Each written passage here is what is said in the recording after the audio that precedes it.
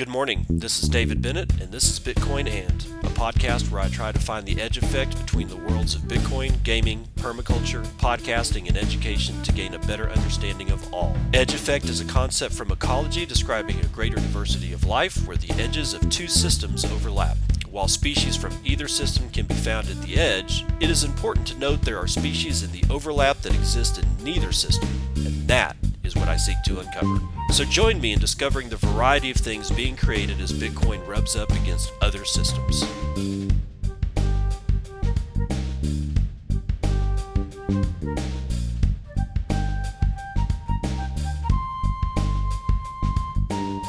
It is 9:30 a.m. on the dot. It's the 22nd day of September 2022. Yesterday was the first day of fall, or at least as far as I know. We are now officially out of summer. Thank fucking God. Oh man, the heat was killing me, dude. The heat was killing me. All right, so this is episode 618 of Bitcoin and Boost. I've got boostograms. Peter, 15,000 sats. Thank you, brother. Boosting the new fountain update. Yeah, we're going to talk about that. I got a whole CoinDesk story on that one today. Then he goes on to say that it worked. If you don't remember, Peter was trying to boost me like massive amounts of Satoshis, and they weren't coming out of his wallet, or I wasn't getting them, never the tween shall meet. So it looks like Oscar over there at Fountain has done some updating, and maybe the bug fixes that were announced have something to do with what was going on and why I was on top for a full week. And he says he misses me too. I'm always going to miss Peter. Letter 6173 with the Striper boost as usual, 7,777 sats. Every episode has a high signal to noise ratio. Thank you. Sometimes I wonder if I'm too much noise at this point. So it's always good to hear somebody doesn't think so. FW7, 250 sats. This is a note, so David doesn't get upset about boost without a note. See, that's all it takes, brother. That's all it takes. That's all I'm asking for. I'm not asking for the world. But Diamond Hands, 250 sats, says or asks, do you remember WatchMyBit.com? It was back in the day and built using layer 1 way before Lightning. But it was cool, scanning a QR code paywall, and then after hitting send, the video would start playing. Ever since Lightning, I have been expecting it to relaunch or someone else spin it off. No, I don't remember that particular service, and I also cannot remember the name of the Lightning paywall version of that off the top of my head, but there is one. Yes, somebody has rebuilt it, and I saw it. Oh God, I saw it a few months back, dude. So it's out there, but God, for the life of me, I cannot remember what the hell the name of the website is. So that's on me. User with a bunch of numbers says 50 or sends 50 sats, and NW sends 21 sats. How do you like the new town? Have you met any cool farmers yet? Kind of. And I guess that's the end of the boost, but that'll take me into the story as to why I did not bring you an episode of Bitcoin And yesterday, because I went up to a small town north of me to go locate where the county's Cattlemen's Association meeting is going to take place tonight at 6 p.m. Pacific Daylight Time, as we're still in daylight time. I ended up calling a lot of ranchers yesterday, and I literally couldn't get anybody on the phone. Why am I calling ranchers? Because you got to go out and shake your rancher's hand. Yes, I've met a few people at the farmers markets here, and the farmers markets here are different than the panhandle of Texas. I've been to the Amarillo farmers market. I've been to the Canyon farmer market a lot. When I was living in Lubbock, I went down to the Lubbock, farmers market every Saturday. And I like farmers markets because you do get a chance to meet the producers. However, most farmers markets, you cannot really put together an entire meal unless you want a steak and a whole bunch of squash and vine ripened tomatoes. You catching my drift here? Up in Eastern Washington, shit's different, bro. There's a lot of people that are concerned about nutrition. There's a lot of people that grow stuff. There's a lot of people that ripped out their front lawns and they have vegetable gardens, and nobody's saying jack shit about it. Ain't no Karens around here as near as I can tell. I'm sure they exist, but they're certainly not knocking on the doors of people who have ripped out their front lawns and put in vegetable gardens. It's different, and I'm getting used to it. And the farmers markets here, I can put together several full meals, and all of them will be different from a single farmers market, and I can do that every single Saturday. There is an organic farm up here that is run by Washington State University. Sorry, guys, the Cougars. Washington State University has an organic farm, and you can go every Friday and pick your own produce, apparently. And I haven't done that yet, but this Friday I'm going to go. Anyway, getting back to the Cattlemen's Association, the whole reason I even found it was that I called Washington State Beef Association, and I got this woman on the phone, and I was like, look, I'm new. I don't know a soul. I want to go start meeting ranchers. I want to ask them questions about what it is that they do. How do they do it? And just as importantly, why? Why do you do it? Because that's key. That's a real key issue. Why do you do what you do, especially against, in some cases, these people are operating on razor thin margins because of the way the food system is put up. So she suggested that I go join, which means that I got to pay out of pocket to go and be part of this Cattlemen's Association. And it kind of worries me because I'm going to be walking into a room full of ranchers that do this shit every day. I got no hat, no cattle. Plus, I'm a displaced Texan that just moved here. I assume that they're going to look at me and laugh. That's what I assume. Now, the woman on the other end of the phone was like, no, that's not going to happen. These are a great bunch of guys, yada, yada, yada. I went up to the town that it's going to be in and went to the place, which is a fencing company. They're having a meeting at a cattle fencing company. And I asked for the owner because he's a rancher as well. And the woman just looked at me and she's like, nah, he's not here. And there was something in her voice like, who the fuck are you? I don't know you. Who the hell do you think you are walking? That's sort of the way that I kind of felt. And then I just looked at her and I explained, I go, look, I'm coming to the Cattlemen's Association meeting tomorrow night. I'm not going to know a single person. So I thought I'd at least try to meet one of the guys so that I wouldn't, that somebody would say, no, he's okay. He's okay. He's joining and blah, blah, blah. And then she goes, oh, okay. No, he still wasn't there because he's out probably doing ranching stuff. But she goes, no, don't worry about that shit. They're going to be more than happy to have one more person join, even if you're not a rancher yourself. They're going to be more than happy to have one more person join. So it'll be interesting. That's tonight at 6 p.m. my time. I will report back to you guys how that goes. And then yesterday, after that, I ran over to a place called Deary, Idaho, and went to a creamery, and I bought raw milk. Unpasteurized, unhomogenized, raw, straight up raw milk. You know what it looks like? It looks like milk. Except it's not in a gallon jug. I could only buy a quart of it. And the quart is $6, dude. I'm pretty sure that this whole crew is Mennonite. Not quite sure, but they certainly sew their own clothes. All the women have all their hair up in buns. But unlike the Mennonites where I'm used to down in Lubbock and Amarillo, these guys are really talkative. And so they'll if you want to have a discussion with them, they're fine up here. The ones down in Midland, Lubbock, and Amarillo seem to be a little bit more standoffish, but they're still fine people. So yeah, I bought a piece of pie, which was really good, and got some whole milk, and I haven't drank it yet. Gonna do that today, see how it goes, see if it affects my esophagus. If you don't know, I've got something called eosinophilic esophagitis, and all manner of allergens will fire it up. And one of the things that fires it up real hardcore is drinking milk.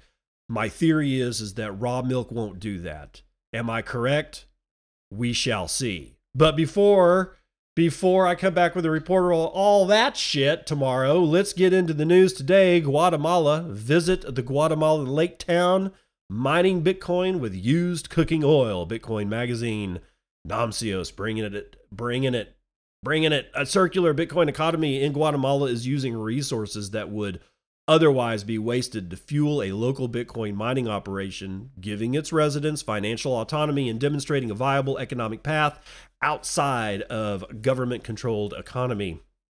Patrick Melder, MD, founder of the circular economy coined Bitcoin Lake, told Bitcoin Magazine that its Kaboom mining project is the result of a desire to help clean nearby Lake Atitlan while providing a source of continuous income to the community. Quote, "We don't have any major endowment or donations to do what we're doing," he said, underscoring a stark difference with El Salvador's Bitcoin Beach, which was established in part thanks to a donation. Quote, "Bitcoin mining was a way to get Bitcoin flowing into the community," end quote. Many attempts to clean the lake had been made before this project, most of which is suffering from a flaw of trying to solve everything all at once. According to Melder, an overhaul approach increases complexity and ends up reducing the likelihood of completion. Quote, "Within the past 5 years, a major effort to clean the lake costing upwards of $300 million failed because it was so complex with so many large stakeholders who couldn't agree on a solution," he added.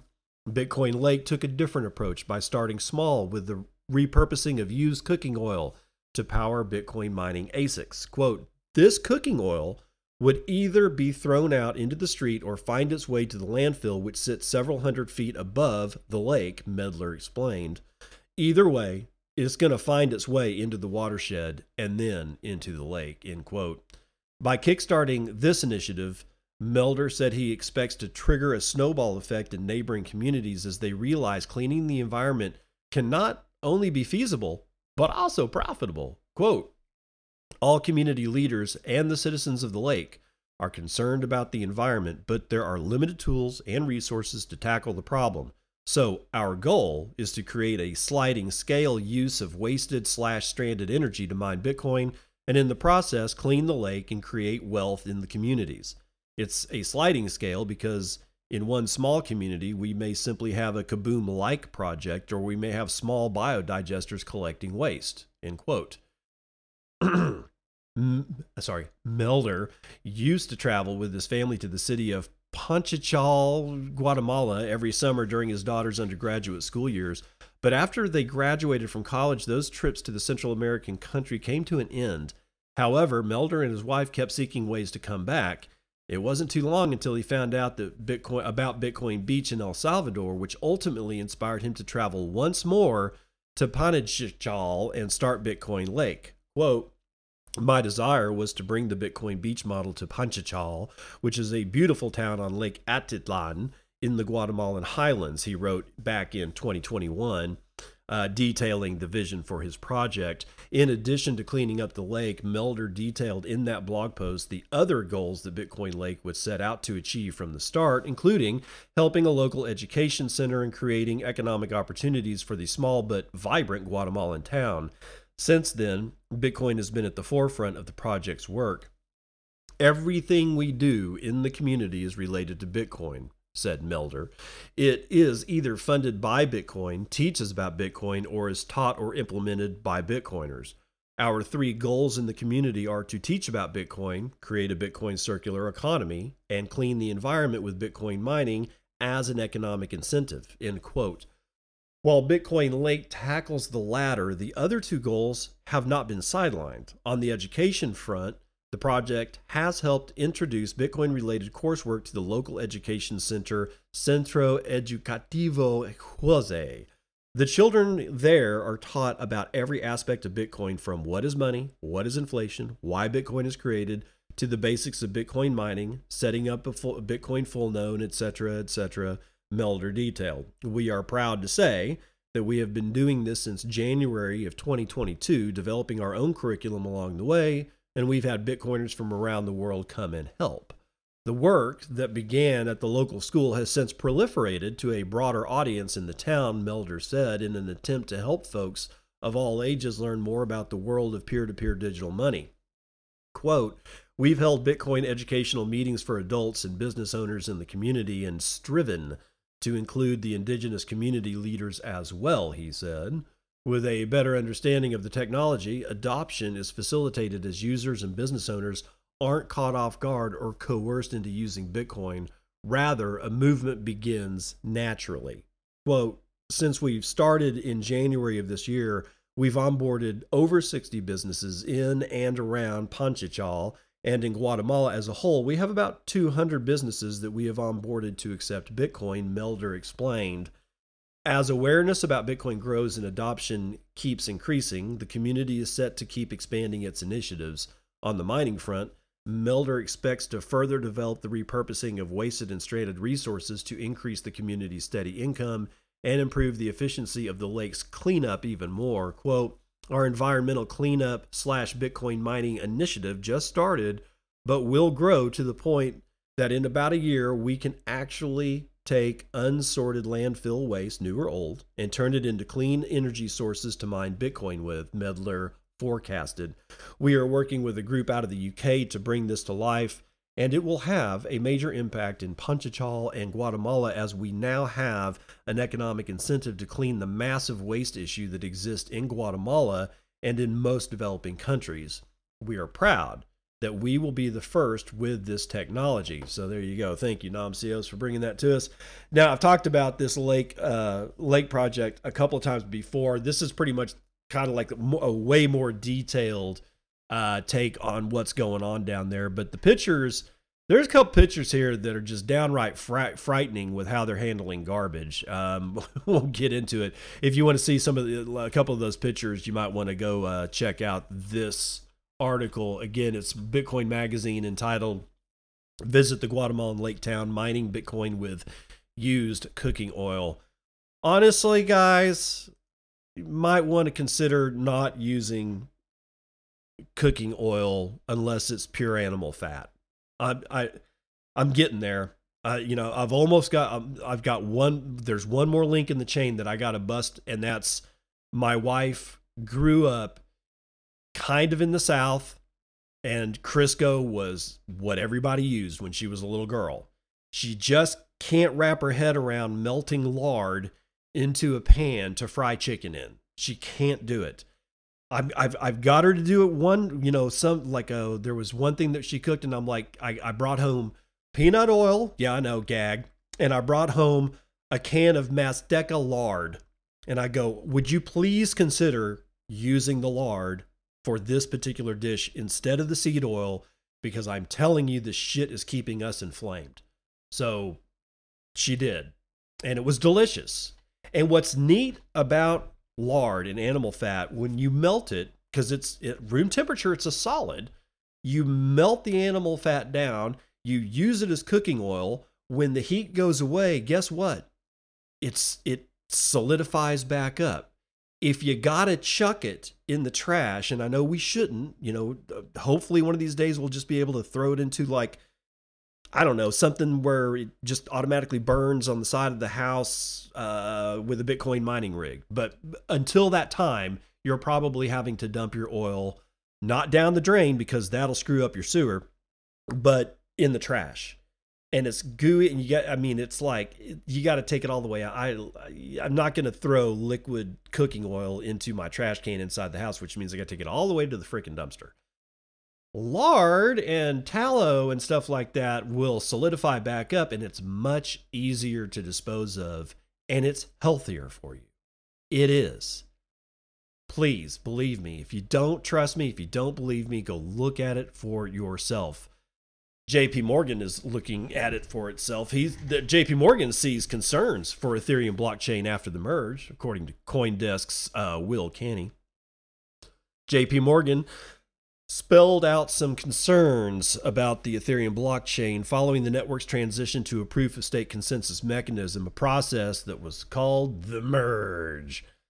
The change earlier this month spurred a hard fork, splitting the blockchain into two chains and giving rise to an offshoot chain called Ethereum Proof of Work. Some exchanges and platforms have shown support for the forked version, which still uses proof of work verification, and at least 19 former Ether mining pools are active on it. JP Morgan said in a research note on Wednesday. The forked chain could divide the Ethereum community, the firm said. A second concern is that the blockchain has become less decentralized, the bank said, quote, as just a few entities command the majority share of staked ETH, end quote. JP Morgan noted that the price of Ether has declined sharply. This drop was probably caused by a combination of buy the rumor, sell the news flows specific to Ethereum's merge event, together with widespread weakness in risky assets as a result of more hawkish central banks, the report said. The merge is the first of 5 upgrades planned for the blockchain. Meanwhile, a move to backwardation in the futures market is a manifestation of the shift towards more bearish sentiment in crypto markets in recent weeks, the note said. Backwardation occurs when the spot price of an asset is higher than its futures price. In terms of mining, Ethereum Classics token has been the main beneficiary of the merge as the network's hash rate has doubled, with the tokens of other graphics processing unit compatible proof of work blockchains such as Ravencoin and Ergo also witnessing big increases, the note added. So even JP Morgan sees the writing on the wall, but moreover, the merge didn't do anything for reducing electricity usage. It did nothing at all. It didn't do a damn thing. And that was the main sell point, except that guess what? Nowhere did Vitalik or any of the Ethereum developers ever say, not only will the merge reduce Ethereum's main chain energy usage, we are going to make sure, or we guarantee, that all the GPU processors will shut down and they won't go to other chains and they won't be using electricity. They never said that. Not once. Not once. All they said is that it would reduce electricity usage by 0.2% or something like that, as far as the global worldwide energy usage of cryptocurrencies. And it was all bullshit. It's all smoke and mirrors. It's just a ruse. And a ruse to do what? Basically for everybody that had the pre-mine to take command of the Ethereum blockchain and to tell you what transactions you can make in the future. And guess what? They're going to be regulatorily captured by every government on the face of the planet. So if you thought you were getting out of all that bullshit by taking a dump on Bitcoin and going to Ether, think again. Bahrain approves Bitcoin crypto payments for over 5,000 merchants. This is Bitcoin Magazine. Sean Amick is writing it. The Central Bank of Bahrain has approved EasyPay, an online payments platform, to launch Bitcoin and cryptocurrency payments in the region, per an announcement from the company's CEO, Nayef Alawi. Binance, a leading cryptocurrency exchange and payment services provider, partnered with EasyPay, enabling over 5,000 point-of-sale terminals and payment gateways in Bahrain to accept Bitcoin. Users in the area looking to use Bitcoin as payment will be prompted with a QR code from EasyPay's terminal, which can then be scanned. Oh, advertisement just popped up right there. Sorry. Which can then be scanned with the Binance app, allowing almost instant payments with the chosen currency. Additionally, Binance offers convenience for businesses such as EasyPay and the merchants who choose to leverage the platform by enabling instant fiat conversions for the merchant. Khalid Hamad, executive director of the banking supervision at the Central Bank of Bahrain, reportedly congratulated EasyPay on gaining approval from the bank.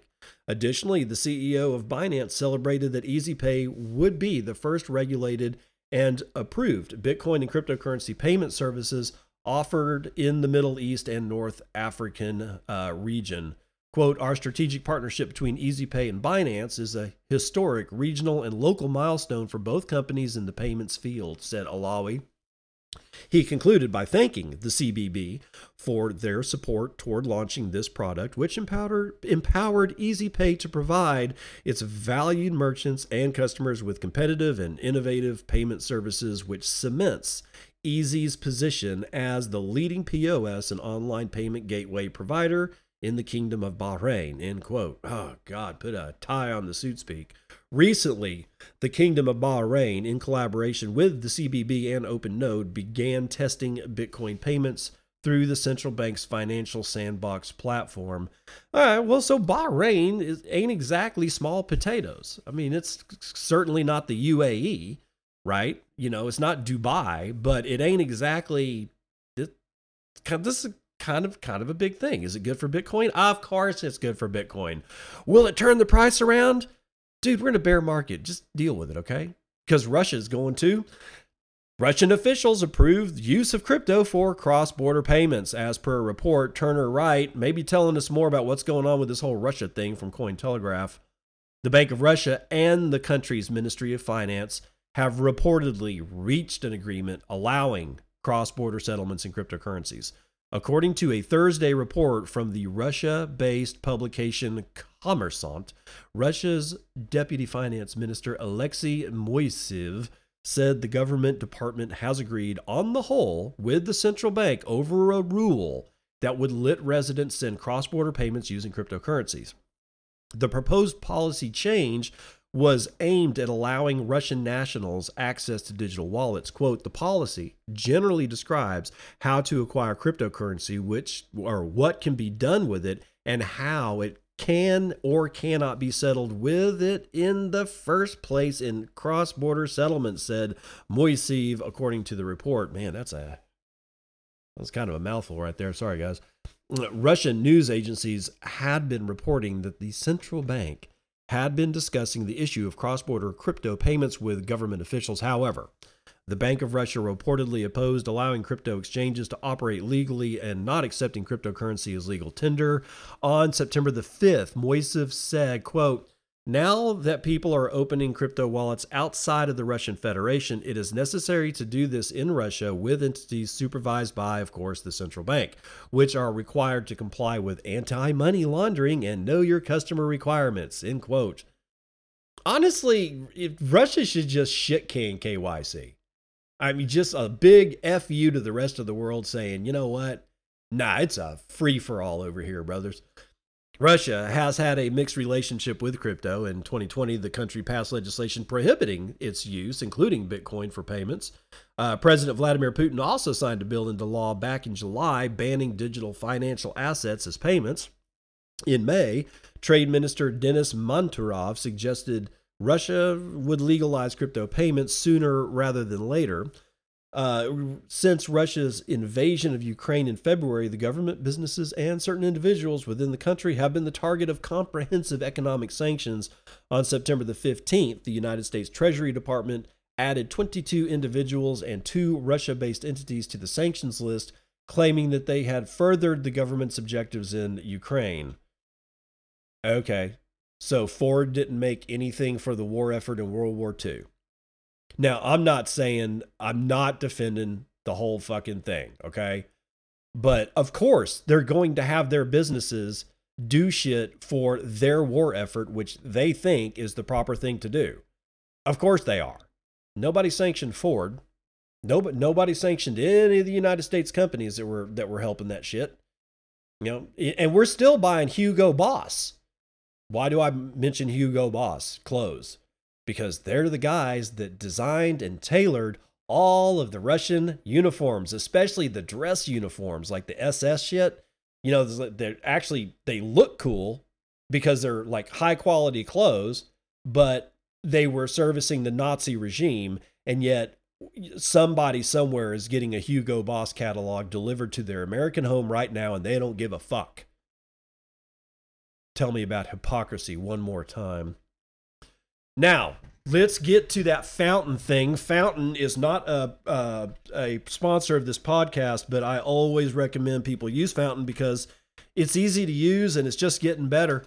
Bitcoin Lightning enabled Listen to Earn podcast app gets an upgrade. Frederick Munawa from CoinDesk Bitcoin Listen to Earn podcast app Fountain Podcast, or Fountain app, now allows its listeners to get paid in Bitcoin for their first hour of listening per day. Founded last year, Fountain uses the Lightning Network, a layer 2 network built on top of the Bitcoin blockchain that helps make Bitcoin transactions faster and cheaper, to pay listeners in Bitcoin. Users get rewarded for listening to podcasts, engaging with promotional content, referring friends, and creating user-generated content. According to Fountain, its previous system, Flow, wasn't intuitive. Listeners felt the mechanics behind the model were vague and unrewarding. Quote, "We've been looking closely at the data and gathering lots of useful feedback from users. Clearly, the Flow system has not been working. This is why we are launching a new earning system that is more simple, intuitive, and transparent. Most importantly, it will allow users to earn more over time," the company stated in a blog post. Nick Malster and Oscar Mary founded Fountain back in 2021 after being inspired by Adam Curry's Podcasting 2.0 project, an initiative that seeks to advance and decentralize podcasting. They combined this inspiration with their passion for Bitcoin and some pre-seed funding from crypto investor Anthony Pompliano, and Fountain Podcast was born. Quote, "We saw that what Adam Curry was doing with Podcast Index, the idea that value can be sent from the listener to the creator directly as they listen. So we thought, what if we can allow podcast listeners to earn Bitcoin as they're listening?" said Malster in an interview with CoinDesk. "In order to get paid, listeners download the Fountain app and start listening to their favorite podcast shows. The podcast selection on Fountain is similar to traditional podcast apps like Apple Podcasts and Spotify. Users earn Satoshis, or sats, at a random rate for their first hour of listening. Payment is made to a built-in wallet hosted by Fountain. Users can also earn Bitcoin by listening to promoted content and referring friends and family to Fountain. Earned Bitcoin can be transferred out or used to pay for likes and comments. Users can also fund their in-app wallet with BTC if they want to increase their engagement level." Quote, "Withdrawals are not available immediately, but are unlocked after further listening. If you listen to podcasts regularly, you will be able to cash out within a week or so," Malster told CoinDesk.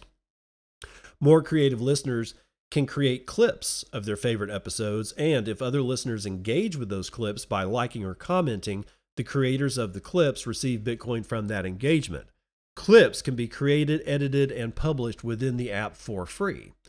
Podcasters get paid when listeners choose to pay them. First, a podcast creator must download Fountain and claim their show. Podcasts are distributed via publicly available RSS feeds that have emails associated with them. Access to an email associated with a podcast feed allows you to claim that podcast. Once a show has been claimed, the owner can automatically earn Bitcoin whenever listeners elect to pay a small streaming rate, sats per minute, to support the show, or when listeners pay to post comments known as boosts in the Fountain app. Fountain also offers a premium version for a monthly fee. The subscription allows listeners to create custom playlists and send payments without incurring transaction fees. Quote, "So with Fountain Premium, you get a few additional features, some new clipping tools, the ability to create playlists of your clips. But again, the revenue that we get from Fountain Premium goes back into paying users," Malster said. "Fees are Fountain's lifeblood. The company makes money by taking a cut of all payments. For example, when non-premium users send payments to support podcasters, Fountain takes a cut. The company also takes a 20% fee from funds paid by podcasters who want to promote their content. The non-conventional aspect of its business model is built on maintaining a budget to pay listeners."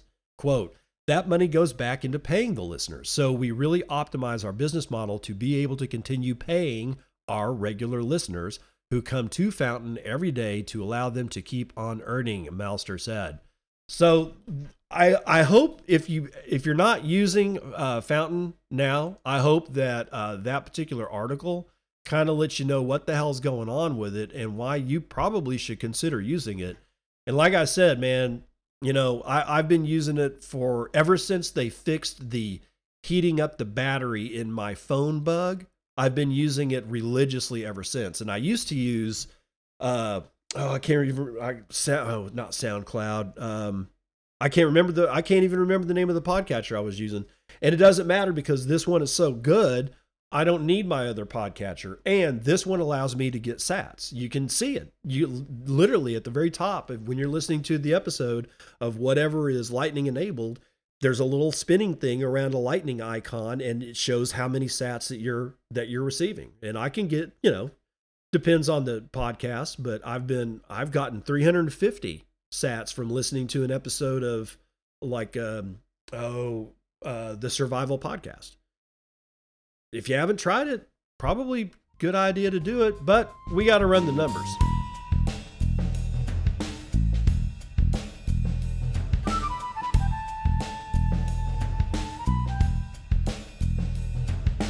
Let's check out what the hell's going on in the markets. West Texas Intermediate up almost a full point to $83.69 a barrel. Brent North Sea up almost a full point back to $90.63 a barrel. Natural gas is the biggest loser of the day, 5.78% to the downside, coming in at $7.32 per thousand cubic feet. Gasoline up 1.18% to $2.51. Gold and the rest of the shiny metal rocks having a good day. 0.43% to the upside for gold, $1,682 per ounce. Silver up 0.72. Platinum is actually down. It's the only one that's down almost a full point. Copper up scant. Palladium up a full 2.5 points. Agriculture, what's going on? It's mixed. Biggest winner today is going to be wheat at 1.8% to the upside. Your biggest loser today is rough rice, 1.3% to the downside. Like I said, everything else is mixed. Dow down 0.12%, S&P down 0.5%, NASDAQ down almost a full point, S&P Mini down 1.78%. If you didn't know, FOMAC meeting happened yesterday and they increased the rate 0.75 or 750 how does it 75 basis points is 0.75%? I can't remember exactly how that works. But Bank of England followed today by raising their rates a full half point. So, there you go. That's one of the reasons why everything is bleh. We have weakness in Bitcoin as well, $19,016. That's after 3 million Bitcoin have changed hands in the last 24-hour period. We have 11.76 BTC as the average transaction value, the median transaction value coming in at 0.025 BTC or $483. Block times are high, 10 minutes, 22 seconds, 0.09 BTC taken in fees on a per block basis, almost 14 BTC taken in fees overall in the past 24-hour period. And with a 4.65% loss of hash rate, we're at 223.9 exahashes per second. Your shitcoin indicator, Dogecoin, is still under 6 United States pennies, coming in at 5.9 pennies. We have 6,500 transactions waiting on 4 blocks to clear. Market capitalization of $363.7 billion is 3.29% of gold's market cap. And if you so choose, you may purchase 11.4 ounces of shiny metal rock with your one Bitcoin, of which there are 19,157,617.17 of, and 4,813.9 of those are in the Lightning Network, valued at $91.4 million. Being run over 17,208 nodes, sporting 85,161 payment channels, and 69.9% of all of that is being run over Tor. That's going to do it for Vitals.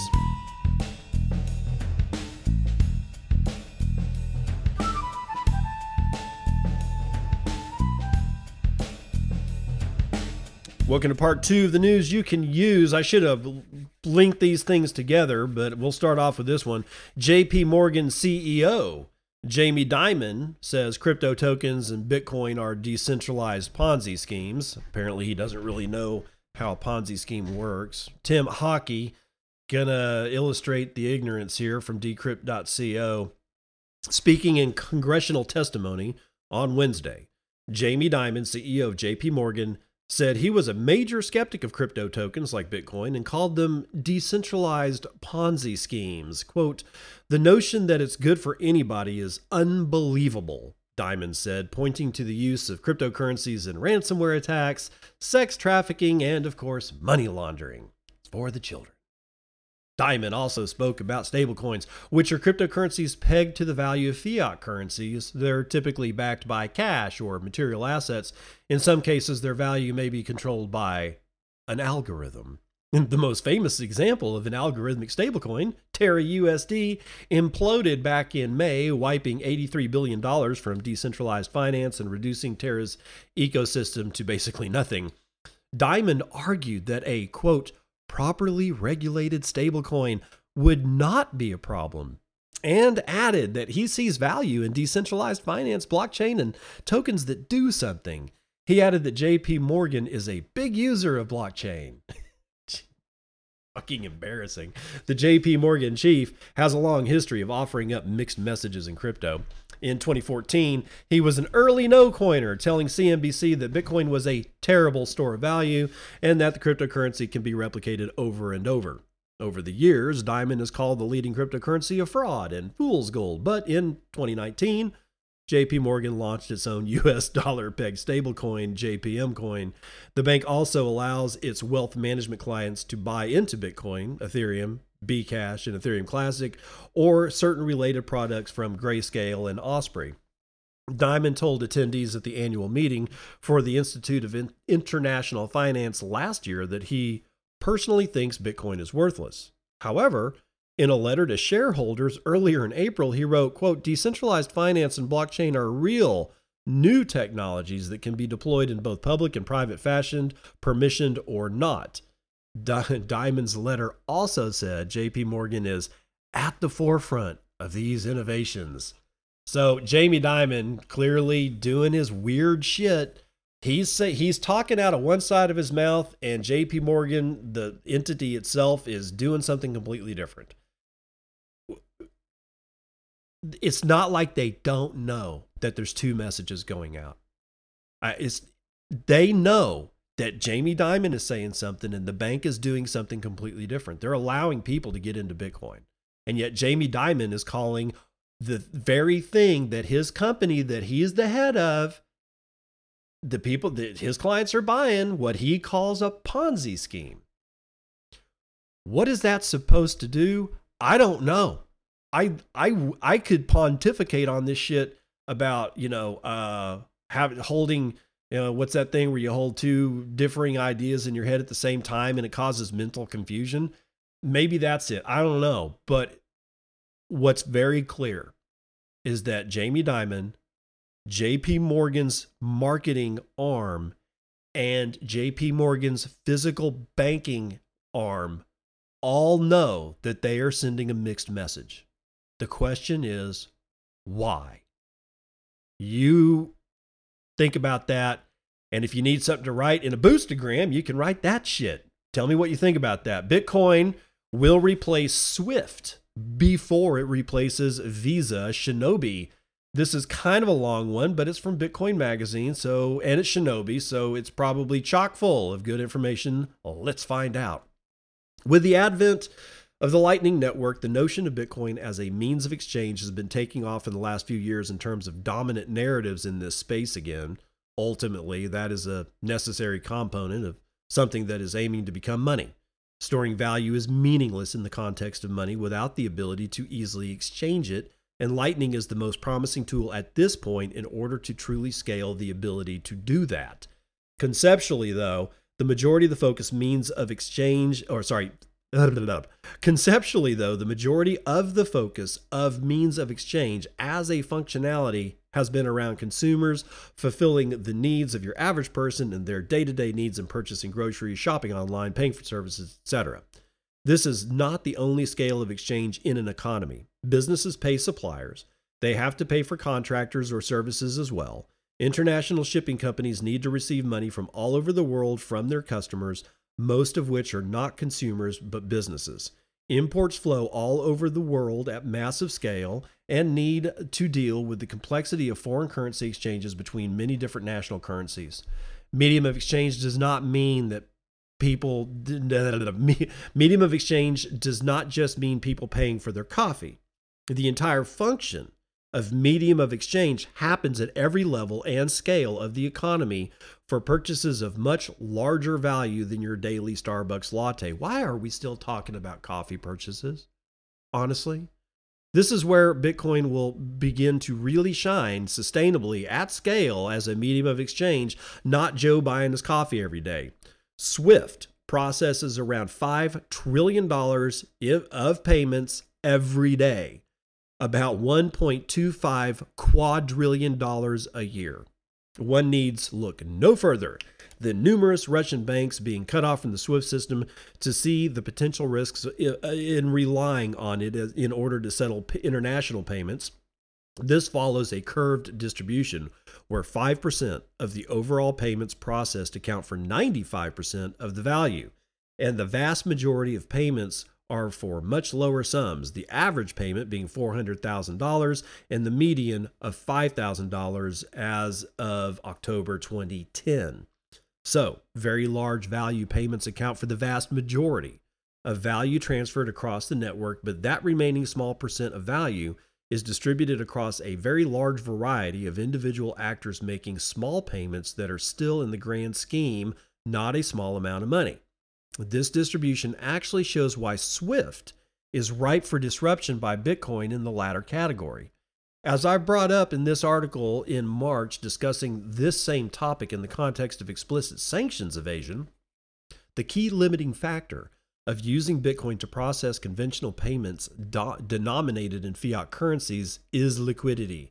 I broke down how even if 100% of the mining hash rate in Iran, which is 5% of the network, was completely owned by the government and they were retaining 100% of the proceeds, they could acquire $700 million worth of Bitcoin a year to pay for imports. That is, in the grand scheme, not really much. Iran imported $38 billion of goods in 2020. $700 million is just a fraction of that. This dynamic changes when you start to consider a country that is thriving with a thriving fiat market for Bitcoin. The situation with Iran was them considering burning oil in place of being able to export it directly for sale and using Bitcoin mining to fill that gap. The problem is that it is limited by how much mining hardware they can get their hands on. Consider a country that is not so heavily sanctioned, but potentially at risk of it, that can still export things and has a thriving Bitcoin to fiat market with a volume of $10 million per day. If people from across the world were willing to pay for exports from that country with Bitcoin, there is a $10 million a day market that could convert that into fiat every day. That's potentially $10 million of money coming into the country every day to pay for exports. That's $3.6 billion a year. Now, imagine $100 million a day market volume. That's $36 billion a day. That's almost Iran's yearly imports from 2020. Now imagine that last 5% of value processed by SWIFT that makes up 95% of all the individual transactions.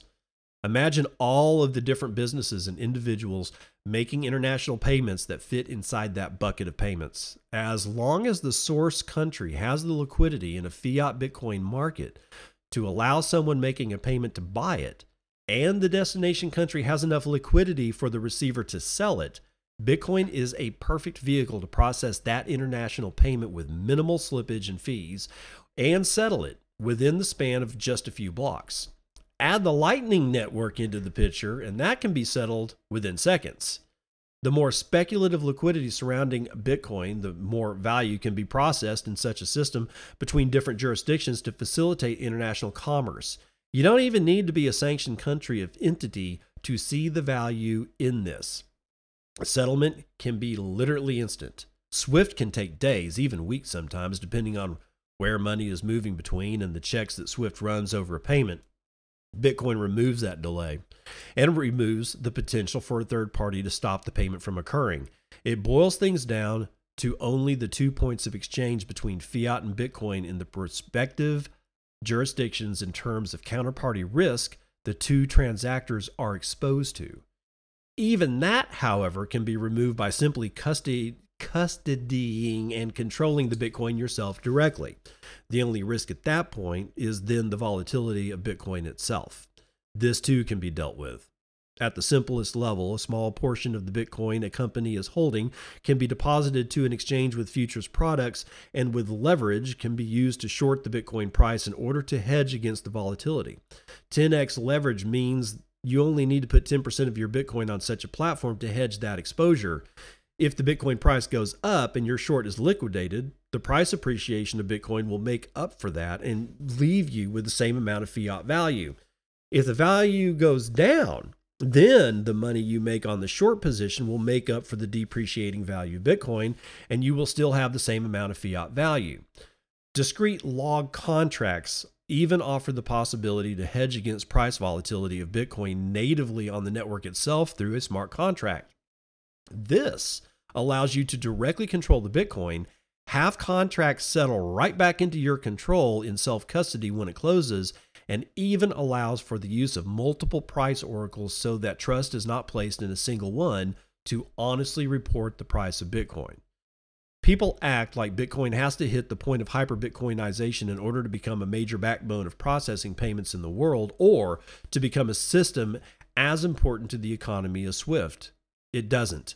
Market volume of a certain level means that that amount of Bitcoin is being actively bought and sold. That means demand is there to regularly process purchases and sales of Bitcoin within that value range during whatever time period you are analyzing. The same goes for futures markets. Whatever volume is present there is available for people who want to custody the Bitcoin themselves instead of being exposed to counterparty risk to hedge against that volatility and not have their businesses ruined if the price of Bitcoin suddenly crashes down to a massive degree. Bitcoiners have become so focused on the notion of grassroots adoption, which is not itself a bad thing, as that is absolutely a necessary aspect of Bitcoin adoption to truly become an actual money. But they have begun losing sight of the other side of that coin. Large players, large value settlement. Bitcoin is ripe for a massive disruption of systems like SWIFT. And at the rate the world is becoming both politically and economically unstable, I think that time is going to come sooner rather than later. I think that Bitcoin and Lightning will start seeing widespread adoption by businesses as an alternative to SWIFT and other settlement systems before it sees widespread adoption as a means of consumer payment. It's simply easier to convince a few thousand businesses of the value add and utility and get the work done to integrate there than it is to convince hundreds of millions of people of the value add and get the work done to integrate it there. It would also probably make the job of the latter easier if the former was accomplished first, as most people tend to follow in the footsteps of things that seem credible. What could add more credibility in the minds of your average person than constantly hearing how Bitcoin is used to settle international business payments and dragging business away from conventional settlement systems? Okay, Shinobi he's a great guy in the space, and he writes really, really well. And it's not that I disagree with him.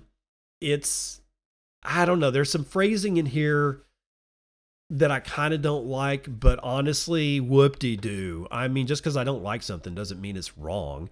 I still think going towards both. I don't think it's necessary to convince a whole bunch of Bitcoiners to go one path or a different path. I think it's probably easier to just tell you guys, from me to you, do whatever the hell it is that you think needs to be done, wherever the hell it is you are that needs to be done the way you need it done. If you're in a position where you can convince a massive bank to start helping with international payments with Bitcoin, then fucking A, go right ahead. If you're some dweeb like me on the street that's just some guy who's going to go to a Cattlemen's Association meeting and hoping on meeting a couple of ranchers, then work there. Work both sides of the street. We'll be like street hookers, okay? We'll work both sides, coming and going. I'm telling you, I think that's the real way to go. We don't eschew one in favor of the other. We favor both. I think that's the most important way to go. Coinbase is entering the Netherlands with central bank approval. I know you guys and me, we don't like Coinbase, but they're going to the Netherlands. Helen Parts tells us way more from Cointelegraph. The United States cryptocurrency exchange Coinbase continues its aggressive expansion into Europe with the latest regulatory approval coming from the land of tulips. Coinbase officially announced on Thursday that it had received registration from the Nederlandse Bank. Yeah, I butchered it, whatever. The central bank of the Netherlands. The regulatory approval allows Coinbase to offer its retail and institutional crypto products in the Netherlands. According to the official DNB records, Coinbase is one of the major international exchanges approved by the Dutch central bank to operate cryptocurrency services alongside smaller local crypto firms. Coinbase Europe Limited and Coinbase Custody International are listed on DNB's public register as crypto service providers. So that's, I mean, we could go on, but we're kind of getting out of time. So Coinbase going to the land of tulips. God, the irony, whatever. ATMs in Greece, not actually being used by tourists in a record tourist season. Now, Savannah Fortis wrote it for Cointelegraph, but I'm just going to kind of break it down for you here. Greece saw millions of people come to their country because I don't know why. Greece is a great destination to go to, I suppose. I've never been there myself, seen pictures, looks lovely, and I hear great things about it, but that's where people went, and they had a record number of tourists, and people are going there anyway. And yet this summer, they saw a record number of tourists, and they weren't really using the Bitcoin ATMs. The local guys that are interested in cryptocurrency in Greece, yeah, they're using the crypto ATMs. But tourists, not so much. Is that bad? Not really. Then what is it? It's a signpost that says, you're early. We've been early for a long time. We're going to be early for a lot longer. We have to deal with it. I wish I was 15 years old and was in the position that I'm in right now. I wish, but I'm not.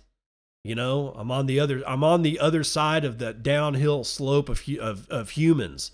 One of these days, I've got a lot more days behind me than I've got in front of me. That's just fact, right?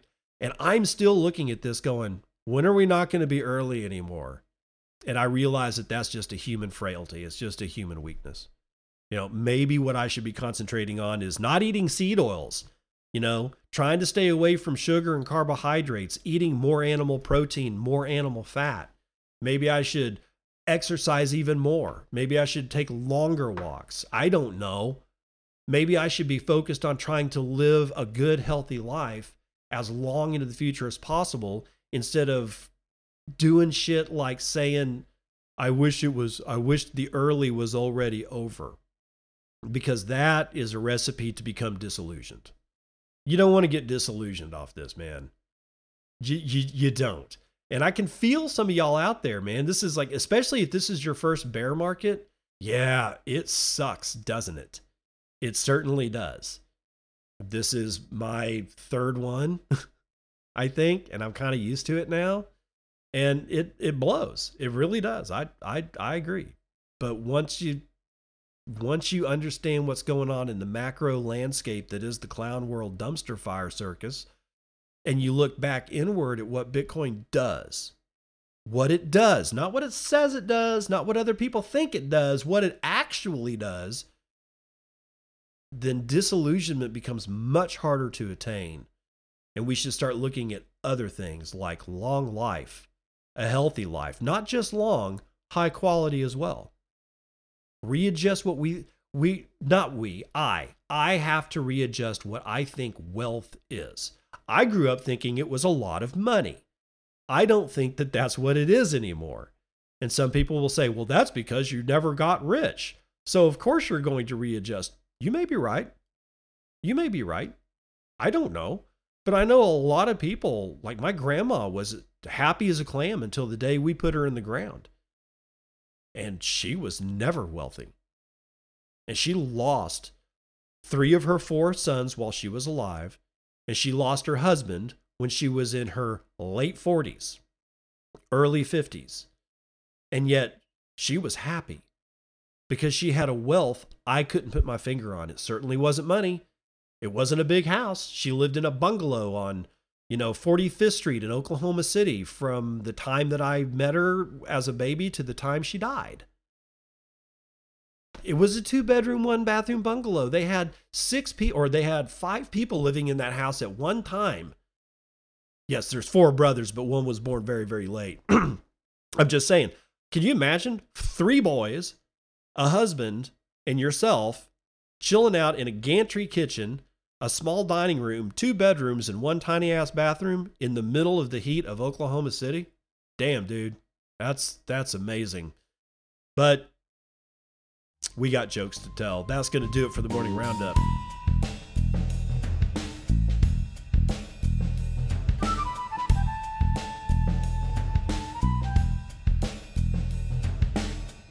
Dad says jokes.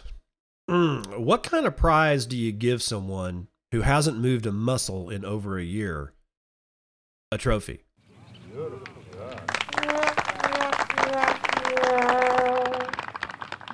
I'm going to let you chew on that one. If you want to support the show, Podcasting 2.0 is the way to go. I use Fountain App. You should use Fountain App as well. But if you don't want to use Fountain App, there are a whole bunch of Podcasting 2.0 apps. Is it newapp.org or newpodcastingapp.org? Something like just Google new podcasting app, all one word, or DuckDuckGo or whatever, the Brave search engine, which is what I use, and see if you can find it. I keep forgetting to have that shit on hand. Well, it is what it is. Anyway, guys, I will see you on the other side. This has been Bitcoin and I'm your host, David Bennett.